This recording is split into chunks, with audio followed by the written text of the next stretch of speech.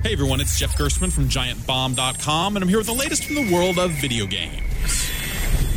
Facebook-owned Oculus shipped its first virtual reality headset for PCs this week. The Oculus Rift is officially upon us, or at least it's shipping out to people who pre-ordered the $599 Rift package a couple of months back. The Rift hooks up to a PC and has its own storefront, like Steam, but exclusively for Oculus's VR software lineup. The store launched with about 30 games in it, with genres ranging from intense cockpit-focused space combat sims like Eve Valkyrie and Elite Dangerous to Mario 64-esque platformers like Lucky's Tale. But there's kind of a problem. The technology is amazing. Being immersed in virtual reality is a singular experience that you need to see to believe. It's powerful. It could change everything. But most of these games, they just aren't very good. Try to find a friend who bought one and try it out. It's great, but maybe don't buy one of your own unless you're willing to wait for the software to mature.